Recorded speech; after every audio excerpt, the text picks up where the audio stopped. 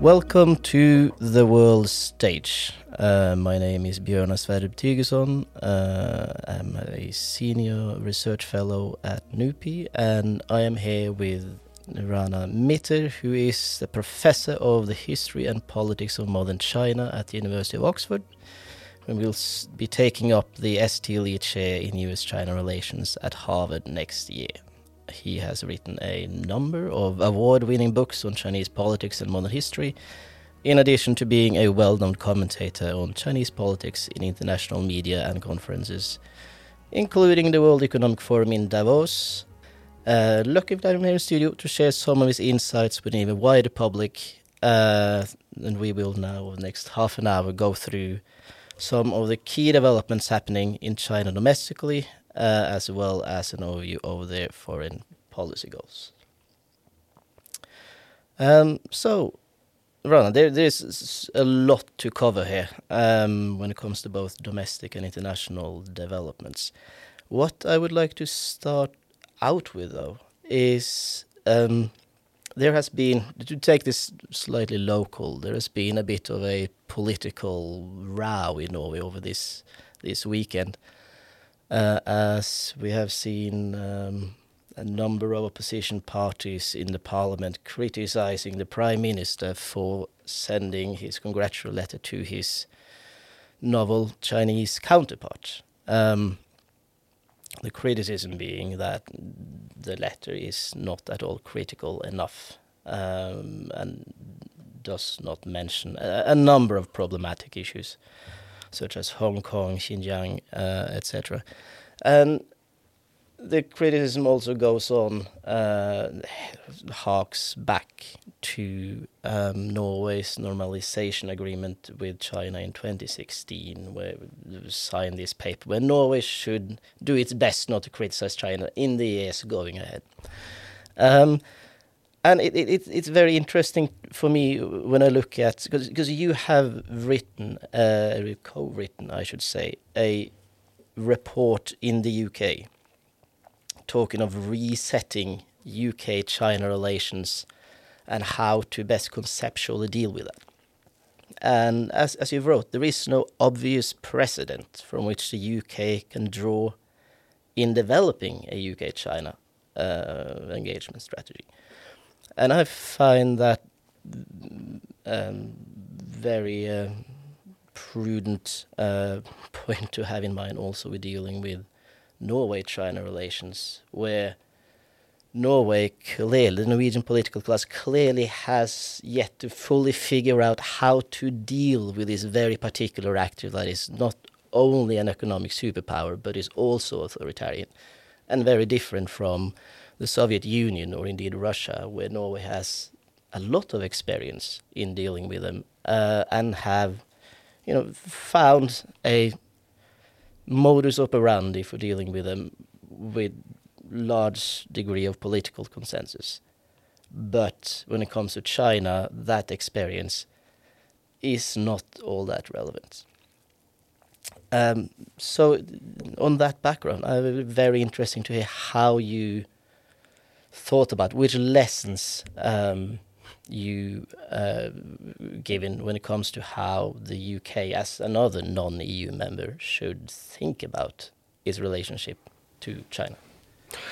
Well, thanks, Björn. It's really great to be here in Oslo and to have a chance to talk about some of these very important issues, particularly at a moment, as you pointed out, when there's a geopolitically very significant meeting happening, well, I suppose really just a few hundred miles from where we are here in Oslo, over in Moscow, with Xi Jinping and Putin meeting. And that, I think, gives contemporary significance to that wider context of the last decade or so. So you say that the UK and Norway have something in common, which is that we're both non-EU states, although, of course, with a relationship with the EU. But we also had the experience in the 2010s of being frozen out by China on a pretty semi-official basis, in the case of Norway because of the row over, I think it was the Nobel Peace Prize that was given to Liu Xiaobo, the well-known dissident who sadly died in 2017, but he was, of course, alive at the time of the award. And the UK had an issue when, or at least the Chinese had an issue with the UK Prime Minister at the time, David Cameron, meeting the Dalai Lama in London, and there was a big deep freeze in diplomatic relations for a while, until, interestingly, actually it turned briefly into what they called a golden era on the Chinese side, which was all about getting more Chinese investment. And I think that sudden change shows something quite important. And it is one of the things that I think the UK has to draw, and perhaps Norway, if there are parallels as well, which is that the relationship of any Western liberal democracy with China is in some ways going to be turbulent, but at the same time, there's always room for change. The situation of either Norway or the UK over the last 10 years, 15 years, has not been constant. It's had ups and it's had downs, and it's also had various areas where there has been a shift in emphasis on both sides. I would say that in some ways the UK has changed its attitude towards China more than the other way around in the last 5 years, by which I mean perhaps in the early 2010s in the UK we thought of China by that stage mainly as an economic power, pure and simple, an opportunity for British finance, an opportunity for British higher education, for instance, to make inroads. Whereas nowadays those elements are still there. But I would say that on security areas, for instance, the supply of Chinese telecommunications equipment to the UK system, which is now essentially prohibited by law, or a different issue, which is the question of whether or not Hong Kong holders of British overseas passports should be given free passage to the UK after the passing of the security law in Hong Kong in 2020, and they have been given that right, and there's been a significant migration of Hong Kongers to Britain as a result. These have complicated the picture in various ways, and I think the difficulty has come in trying to sort out where those issues are core to the UK's interest and where they are important but perhaps can take a position that isn't necessarily at the centre. I've sometimes said that the UK has in the last 5 to 7 years moved from a period of deep complacency about China to a period of occasional mass panic without necessarily having an intervening period of deepening knowledge. So I think the latter part, the deepening of knowledge, now becomes important. I would say in terms of a road plan, the report you kindly mentioned at the beginning, which is called Resetting the UK-China Relationship, and it's available free online from the British Foreign Policy Group, and I co-authored it with a brilliant geopolitical thinker back in London, Sophia Gaston, who very, very much has taken an interest in the rise of China. And I'd say that we boiled down, in a sense, our advice to the British government into a three-part plan. And the three-part plan essentially is to look at each issue and ask one of the following three questions. Is it an issue that is of direct opportunity or vulnerability to the UK?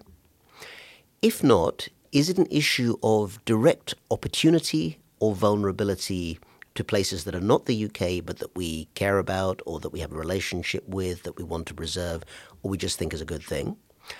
And third, and most difficult, is it an issue which, when you come down to it, is actually internal to China, but because of values or because of elements of the way that we think about ourselves in the world, we want to talk about? And human rights obviously fits into that category. Just to give very quick examples of what I mean by that. Something directly relevant to the UK. Right now, I think there is still some discussion about how fast, and if at all, the UK banking sector can get more of a presence in the Chinese financial system. And it's one of the areas where the UK still has an advantage. It has global presence. Can it do more? And a UK vulnerability would be clearly cyber hacking. China, Russia, Iran all have the capacity and perhaps sometimes the will to try and see if they can get into the UK's systems. So that's a very direct opportunity or threat. In the case of the second category, there might be a question such as the South China Sea. Despite our Brexit, the UK has not in fact moved to the Asia-Pacific. We're still off the northwest coast of Europe, along with Norway, of course. But we do have an interest in shipping routes in the South China Sea. We even have an aircraft carrier that goes there now and then. So the question of why we would be thinking, or how we would be thinking about that relationship with Japan or Singapore or other countries in the region would fit into that second category. And the final one, of course, is the question of the Hong Kong security law. It's of the Xinjiang labor camps. In other words, when you come down to the geopolitics of it, these are things that happen within China's sovereign borders. But they're also things that liberal states do not simply want to sit on their hands and be silent about.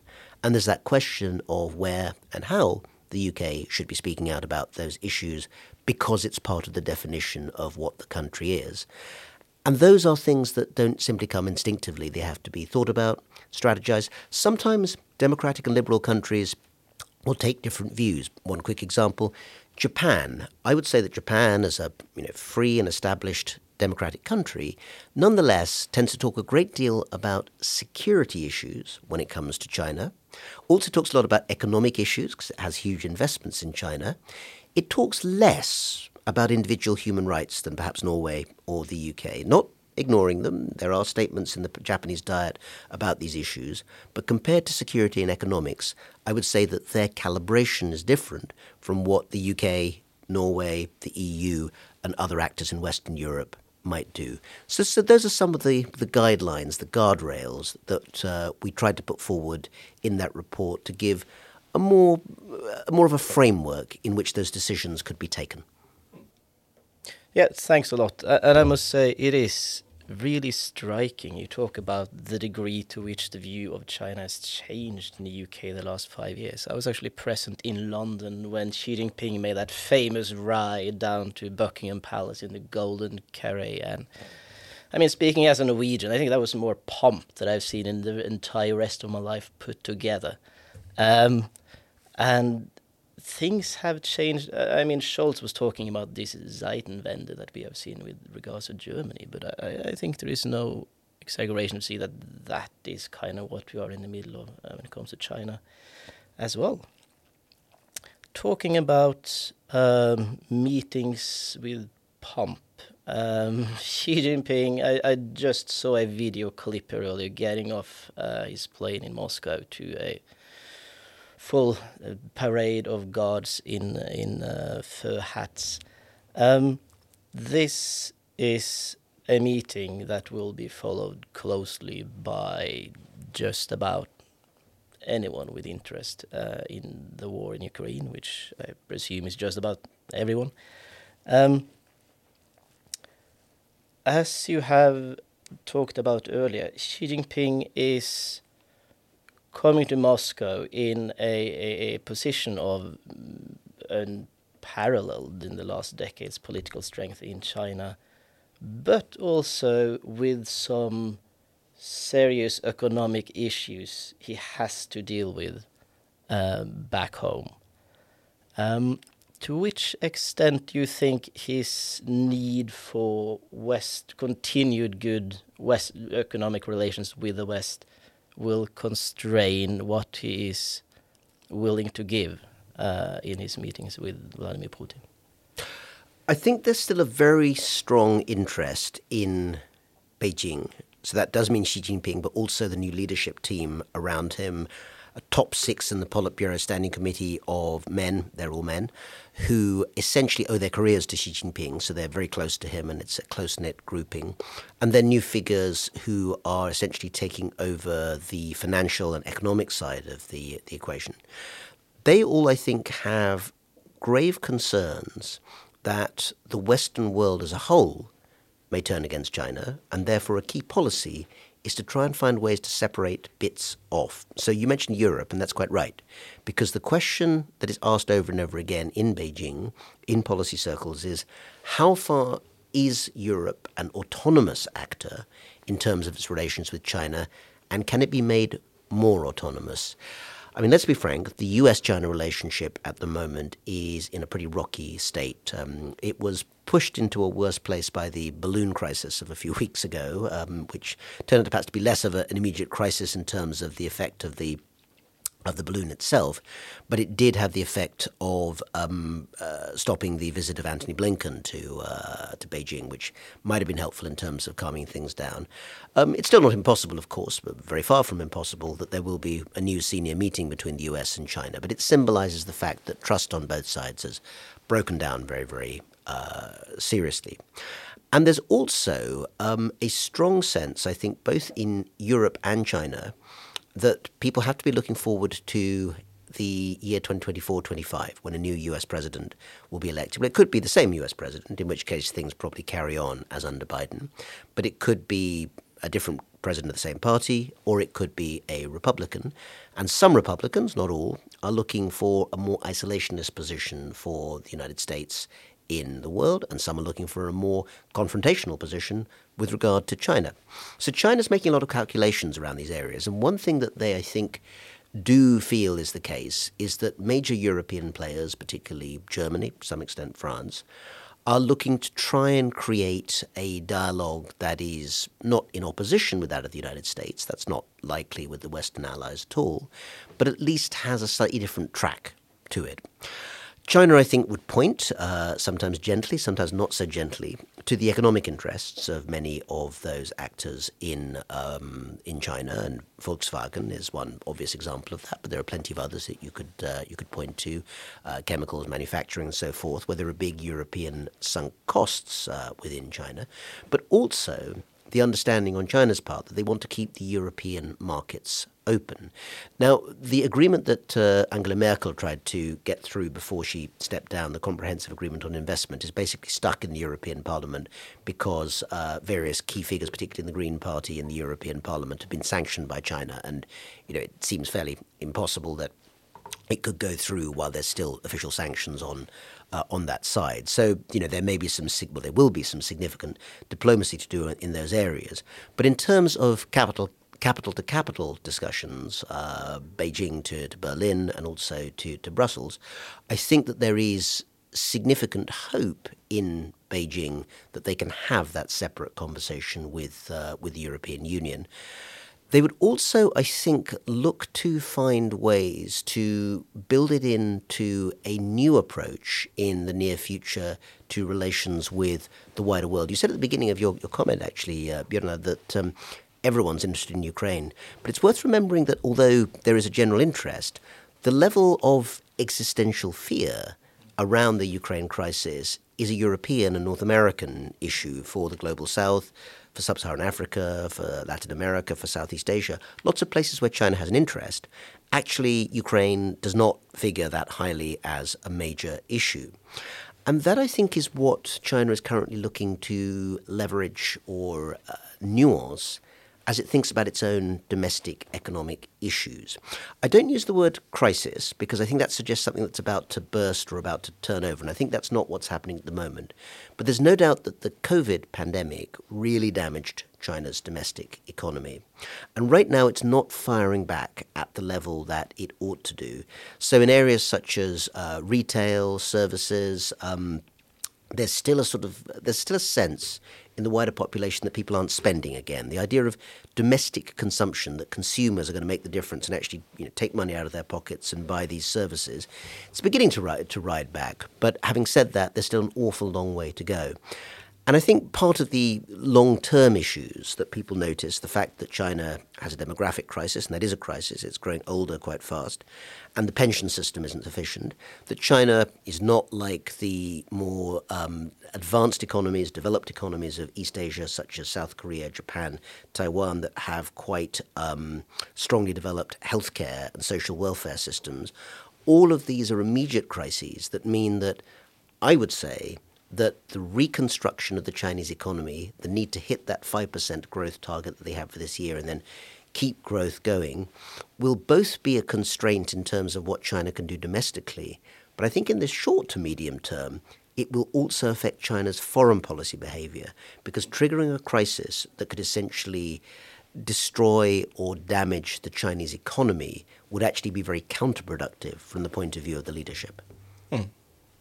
Yeah, indeed. I mean, it's worth noting that the Tiananmen protests in '89, they came about for a number of reasons, obviously, but also because that was a quite sizable economic downturn that China went through, and it's quite desperate to not see that happening again.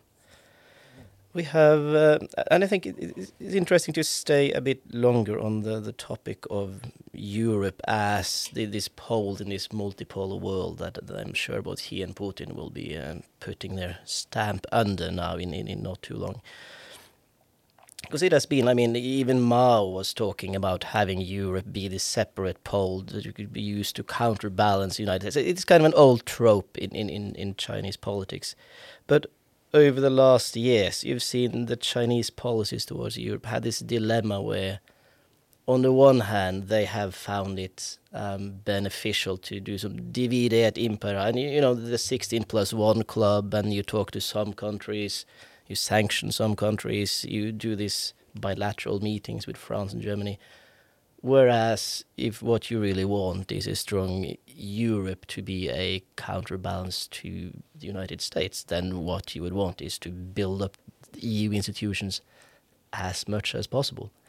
Do you see on how they traverse that dilemma? Do you think there will be a change from Xi Jinping in putting more emphasis on dealing with the EU as an actor in and by itself, and easing down a bit, as I think indeed they have on like the 16+1, or is it 15+1 now? Or with Lithuania, I think it was 17, and then Lithuania dropped out because they were being... Yes. I think that there is a significant rethinking that seems to be going on in Beijing about how to deal with these problems, because I think there is a realization that Chinese diplomacy in Europe, particularly during the COVID years, has lacked skill. It has been in some ways very counterproductive. And that was particularly notable with some of the ambassadors in some of the continental European capitals, including your neighbors in Sweden, where essentially the term wolf warrior has been used, and people will know that this comes from this famous movie of 2015 about Chinese commando squads basically going rescuing Chinese citizens in danger in Africa. But it's come a more general term for this very confrontational style of diplomacy. But I think the interesting thing is not just the tone, which is one thing, it's the audience. During that time, most Chinese diplomacy around the world, certainly in the global north, and most of the diplomacy in Europe was much more oriented towards a domestic audience. Now, there's a practical reason that people know but almost have forgotten, I think, as to why that was. Don't forget that, like diplomats everywhere around the world, no Chinese diplomat could actually go outside from their embassy and go and take part in any activity. They weren't taking place in think tanks. They weren't meeting government ministers. They weren't meeting anyone other than perhaps online. And so in some ways it became a very inward-looking dialogue in which the important thing for the foreign ministry and its spokespeople and for embassy staff on the Chinese side was, how can we say things that will essentially get lots of clicks and ticks on the social media world back in China? And that ended up being essentially, and perhaps unsurprisingly, a push towards a more nationalistic message, which was essentially that China... This was also at a time when, of course, China was pushing the argument, and again, it's only 2 years ago, but people may have already forgotten, that China was doing better than anywhere else in the world on COVID. Now, you're smiling, of course, listeners can't see, but you smiled at that, Björn. But, of course, the point is that that story has changed only very, very quickly. It's less than 5 months, I think, since China's government was saying straight out that COVID regulations will be there for a very long time, and then they actually changed within the space of about 3 or 4 weeks, and they've all been removed, never to be seen again. So again, that comes back to that wider point of how quickly and adaptably things can change on the Chinese side. And I think one of the realizations has been, now that the COVID regulations are gone and that it's possible for China to essentially have foreigners back in China as well, is that nurturing and cultivating Europe is going to be more important again.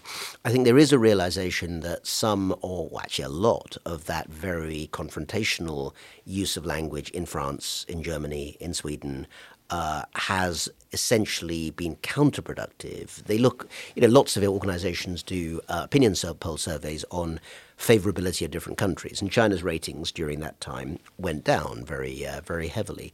So the sense that it may be more important to try and create some sort of dialogue with Europe, I think, has gone up the agenda.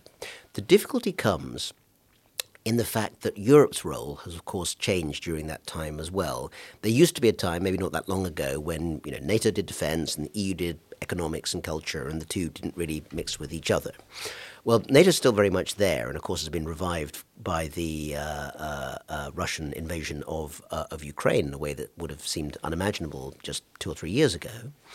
But also, the EU has begun to talk about defence, about security, about creating new sorts of engagement. And also, it has talked about security in terms that actually do impinge very much on the economic. In other words, the question of intellectual property, the question of how it is that markets can be judged as genuinely open in a way that Europe, the European Commission feels that China's markets still, in many areas, genuinely are not. So all of these areas do provide opportunities for dialogue, but they also flag up that actually the space between China and Europe has probably grown further apart rather than getting closer together during that period. And so far, China hasn't shown a terribly skillful capacity to give a convincing long-term story that it can have that sort of separate dialogue with major European powers. The reason being that it's just evident over and over again. The Lithuania case is a good one, where essentially Lithuania has been frozen out, is no longer part of it. The 17+1 went down to 16+1 because of its willingness to get closer to Taiwan. And the signal that sent, and which Beijing doesn't seem to have either realized or taken account of, is that actually doing deals outside these large groupings may be dangerous, because the agreements that are put down on paper don't necessarily match the way that China will actually treat those relationships. Australia is perhaps the best example of that, which has ended up being sort of soft sanctions on a whole variety of trade areas for years and years because of a variety of things, but one of them was to do with then Prime Minister Scott Morrison demanding that there should be an international inquiry into the origins of COVID. That may or may not be a good idea, but essentially China decided to sanction Australian exports off the basis of that. And the fact that China and Australia had very early on signed a trade deal called CHAFTA didn't seem to essentially be a sufficient protection against the decision by one side to take a sudden and quite arbitrary political decision. So I think European actors are looking at the Lithuania case. They're looking at other examples of countries being frozen out. We mentioned Norway, of course, is not in the EU, but it's in the EEA. These sorts of examples to say that actually any discussions with China have to be done with great care for the collective and not just the individual state. Yeah, I think the Lithuanian case is really interesting in that China tried to really up the ante by threatening with secondary sanctions. And of course, Lithuania being very dependent on the German motor industry. So that was a threat that really made the Lithuanian officials sit up and take notice. Of course, the blowback from that is that EU perceived that China was threatening, some of the core tenets of, the common market altogether. So that was a bit of a high-stakes gamble that failed. And it's interesting to note that when you look at the statistics of the cases of Chinese economic pressure, it went up on quite a substantial peak a couple of years ago. But as you say, China has been realizing how that gets increasingly counterproductive and then tapered it down, so it's at a way lower level. So I'll just add on that, Björn. You say China, and you're absolutely right to say that. But of course, one of the things we've realized from the recent leadership changes is that we need more information and knowledge about whether different groups in China have different views about this question, particularly at the foreign ministry level, at the level of the state council, and the level of the party itself. Now, don't get me wrong. I think that the overall worldview in Beijing in some ways is very, very unitary. China is rising.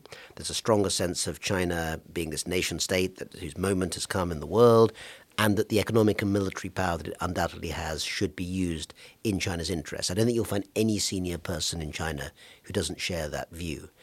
But it does seem that there are differing views about what is the best way for China to achieve its goals. And a genuine division, I think, also, and this is quite interesting because it's moved in a perhaps slightly unexpected direction. The new leadership is less international in its experience than the previous leadership group. So Wang Yi, who had been the foreign minister, has now stepped into being the foreign affairs counselor, does have, I think, very fluent Japanese and I think pretty good English. Qin Gang, the new foreign minister, actually used to be ambassador in Washington, also speaks English well. So there are examples of people who have that outside experience.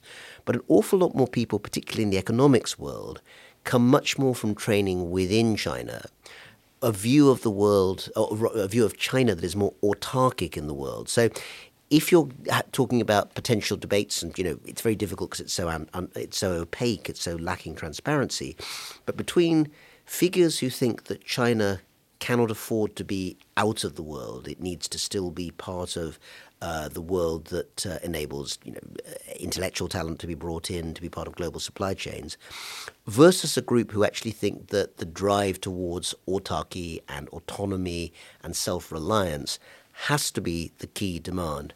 I think that's a real tension, and we don't yet know how it's going to work out. But there's not just one Chinese view. I think that these things provide genuine differences of view within the leadership.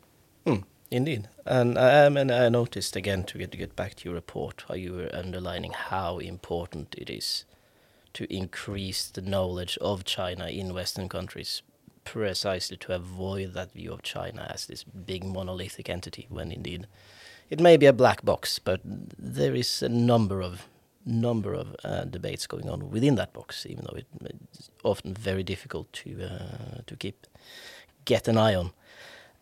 When it comes to this kind of broad intellectual currents shaping China's worldview, as we were talking about, because you've been writing a number of books, including one on China's war with Japan, called The Forgotten Ally, at least in the US market, because they like to talk about alliances there. And you have also written then a second book, and I can heartily recommend both of them, which goes on to saying, well, here is the Chinese war experience. How do they think about it, and how does that war memory shape current policies? And of course, we are, to get back to our good neighbor to the east, Russia again, we have seen a lot of how Putin is using the memory of the Second World War as a political tool. So how, if you could just summarize, how does the Chinese leadership, and I guess Xi Jinping in particular, view the Second World War, and which kind of policy implications does the memory, the shape of it, have? Well, Göran, thank you so much for bringing up those books, and I'm very glad that you enjoyed them. I hope others find them profitable as well. I would say that if I had to boil down to one idea that makes the history and experience of the Second World War so important for China today, it is metaphor. In other words, the idea that things that are happening in the world today can either be considered in some ways similar or comparable to the Second World War, or related to that, draw very directly from it. So when the COVID pandemic broke out in spring 2020, one of the first major metaphors, analogies, propaganda phrases that was brought out by the Chinese Communist Party, by the state, was the idea that this was a people's war against the virus. And any educated Chinese who's gone through the standard high school education curriculum in China would recognize that phrase, people's war, 人民战争, as being the phrase that was, of course, first used by Mao and others against the Japanese. In other words, World War II and that period. The connections don't have to always be those confrontational ones. So something that, for instance, senior figures, Wang Yi, at the Munich Security Conference at various occasions, also Xi Jinping himself, have repeatedly mentioned is that China, as a legacy of the Second World War, became not just a signatory, but the first signatory to the United Nations Charter in spring 1945 at San Francisco. Now, to some extent, this is a product of alphabetic order, so China was, of course, able to sign first. But actually, the symbolism of it is important, and I think it's key because if you go back half a century to the era of Mao Zedong, actually the United Nations was not praised at all by the Chinese, not least because they were excluded from it when Taiwan held the seat between 1949 and 1971. And even when they did get back into the UN, they were quite low-key for a long time. Not today. Today, China makes a very strong and specific argument, it's quite pointed, that just as the United States fought and sacrificed lives and economic cost in World War II, and as a result still has a role in the Pacific to this very day, 3/4 of a century later, well, China should get the same allowance as well. Millions of Chinese died in World War II, hundreds of millions became refugees. If China had not kept fighting, the Japanese might have won in Asia. And therefore, China's rights in terms of shaping the world that came after 1945 should also be recognized. So the message which is very, very well understood in the Western world of 1945, the end of World War II, as a point of origin for what we still call the post-war 1945 rules-based order, that is something that China now lays explicit claim to in a way that it actually almost rejected half a century ago. But the difference is that its vision of world order is not one that necessarily stresses individual liberties and so forth, but rather a collective economic good, a collective economic sense of development. And in a sense, that makes it an alternative story about why we fought World War II. For the Western world, even now it tends to be, freedom, democracy, relief from fascism. For Russia, well, that story has become more complex, not least because of its invasion of Ukraine, which it tries to portray as a new fight against Nazism, which nobody except Russia or Russia's leaders would actually accept. But in China, it's a different story again. It's World War II as the point of origin of China as a global power, and China as a global power that believes in collective economic human development as a key goal. And that is something relatively new, but it's based very much on World War II as its point of origin. That's extremely interesting. Of course, when you say China and in the context of Second World War, things get muddied in a way that leads naturally onto the next topic on the list here, which is Taiwan.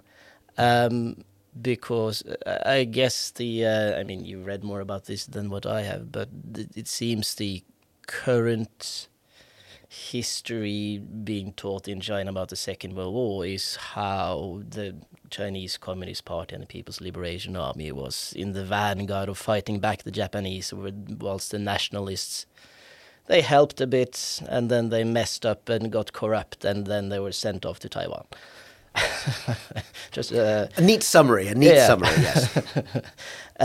Where, of course, whilst in Taiwan, they had for quite a few decades a not massively democratic regime going on, to put it mildly, until they eventually democratized, and is now currently for Beijing, this kind of lingering, unfinished business from the Second World War and the Civil War that followed.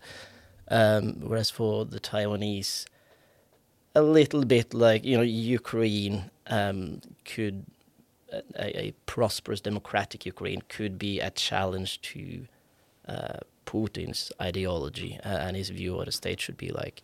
Taiwan is a living, breathing example of democracy being perfectly compatible with traditional Chinese culture and Asian values, and all these things. And again, we keep getting back to this plane that landed this morning. But what do you think are the core lessons Xi Jinping is taking away when he's looking at what has happened in Ukraine over the last bit more than a year now?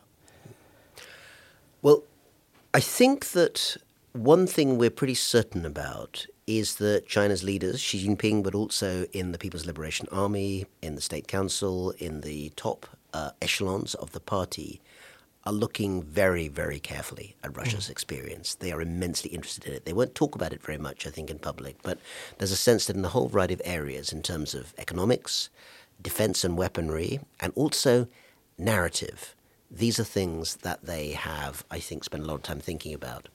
So first of all, in some of the more straightforward areas of security and defense, I think they will have been very interested in the way that drones in particular have been used. And this is one area that China, I think, will be looking at, largely because it's worth remembering that as we speak, China hasn't been in armed combat in anger, you might say, since 1979. China hasn't been in armed combat in anger since 1979, when there was a brief but very bloody war with Vietnam on the border. Russia, of course, has been in a series of conflicts in the 2000s, and therefore it provides an example of what to do and what not to do. And I think the Chinese will be intrigued by both what Russia's managed to achieve in terms of destruction, but also how it hasn't achieved its goals. It hasn't managed to do that lightning strike on Ukraine, which was no doubt what was expected on many sides back in February of last year. Beyond that, though, I think that they will also have learned about how important it is to prepare against the possibility of sanctions. On the one hand, global North sanctions against China, if there were sanctions on the back of, say, a naval blockade on Taiwan, would be very damaging for the Western world as well. But there's no doubt that they would be immensely damaging for China, and that economic upturn that I mentioned earlier that China is seeking to achieve, I think, would clearly be very badly damaged by any such event. So looking at how far China can protect itself against that sort of eventuality is also a key goal. But I said narrative, I think, is key. And I think also they will have looked at the way in which Ukraine, for certainly much of the Western world, was able very quickly to seize the narrative. They have a very distinctive leader in the shape of Volodymyr Zelensky, who's been able to, perhaps the fact that he does have this background in acting and performance, people mocked it at one point slightly, but actually it means that he's actually been very skilled at being able to speak to an audience, give a story in a concise way that gets real emotional heft. I'm not sure that his predecessors in that position in Ukraine could have necessarily have done that.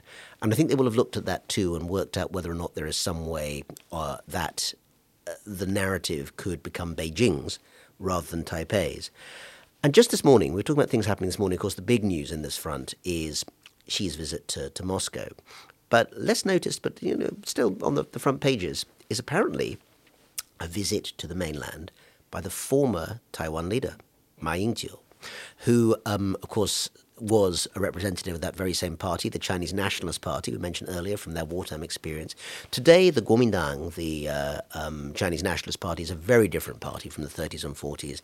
It is impeccably democratic. It is part of a liberal pluralist system and is not in any sense the party of Chiang Kai-shek's dictatorship. But it does have that longer historical connection with communities on the mainland. And that is what's being stressed by this unofficial visit by Ma Ying-jeou. Now, what will come of it, we just simply don't know at this point. But it is a sign, first of all, that there is an attempt to try by the mainland to have some sort of dialogue or engagement with elements in Taiwan who it thinks it can speak to. It's notable that from what we've gathered, Ma is not going to Beijing. He's not meeting Xi Jinping. Technically, he's going to visit the graves of his ancestors, so it's an unofficial visit. But it's also a sign that I think that those stories about how to tell the story of a Taiwan rapprochement with the mainland are being thought about. It doesn't necessarily mean they'll succeed. They may not succeed. But I think that news about Ma Ying-jeou is interesting in terms of showing there's more than one strand to this quite complex story. Indeed. And it also goes to show, again, the linkages between foreign policy and domestic policies and how they all intertwine and will continue to do so, shaping the world we will live in for the next 5, 10, 20 years. And so for enlightening us on a number of key points there, thank you so much, Rana, for taking the time to be here. Björn, it's been a huge pleasure. It's my first visit to Oslo, but I hope not my last, and I look forward very much to continuing to be in dialogue over months and years. We'll do our best to make it a good visit.